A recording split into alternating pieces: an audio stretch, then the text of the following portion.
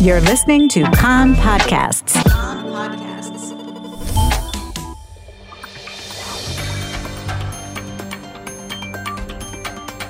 You are listening to the English language news of Kan, the Israeli Public Broadcasting Corporation.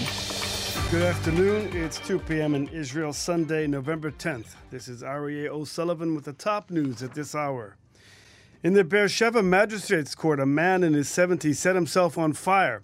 He had arrived to the court for a hearing on charges against him of verbal assault when he poured flammable liquid on his body and immolated himself. Bystanders attempted to extinguish the burning man by wrapping him up in a lawyer's cape.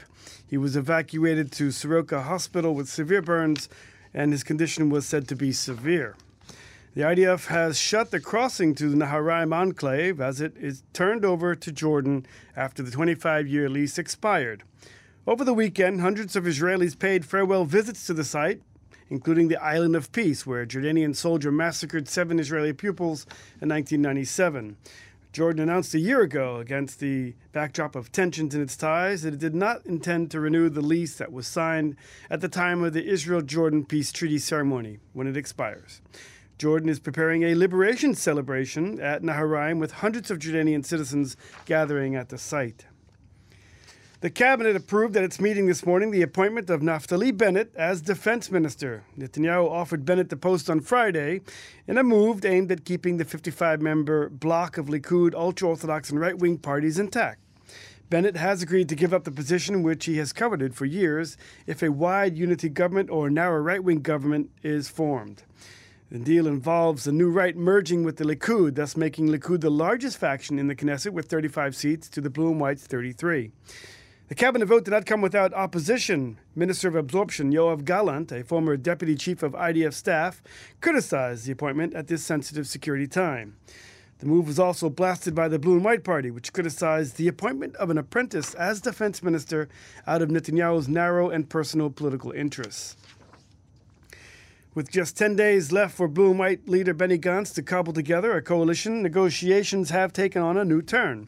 This after Avigdor Lieberman, head of the Yisrael Beitenu, issued Saturday night an ultimatum to Likud and Blue and White to form a unity government without the Haredi Messianic bloc, in his words, and accepting a plan for the rotation of premiership.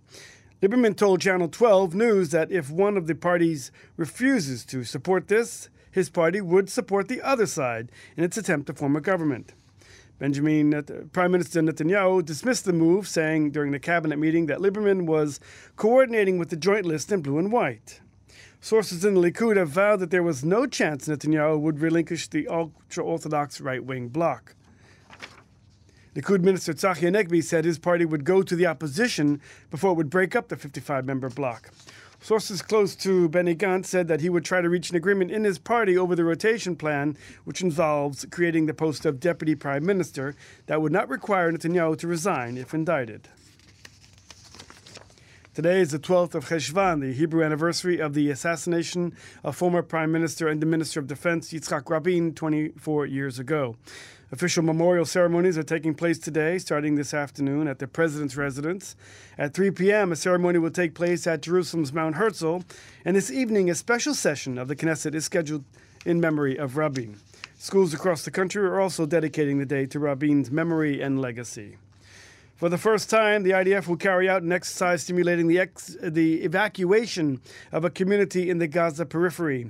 The exercise is taking place in the Eshkol region this afternoon, during which residents will be bussed out to neighboring communities. The IDF stresses that the exercise had been planned as part of annual maneuvers.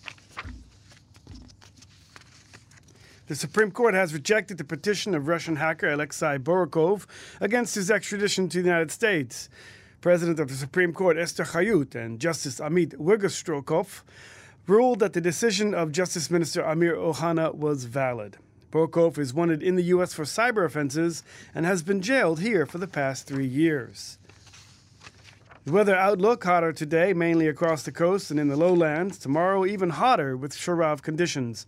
Maximum temperatures in the main centers: Jerusalem 25, Tel Aviv and Haifa 30, Beersheba 32, and in Eilat going up to 34 degrees Celsius.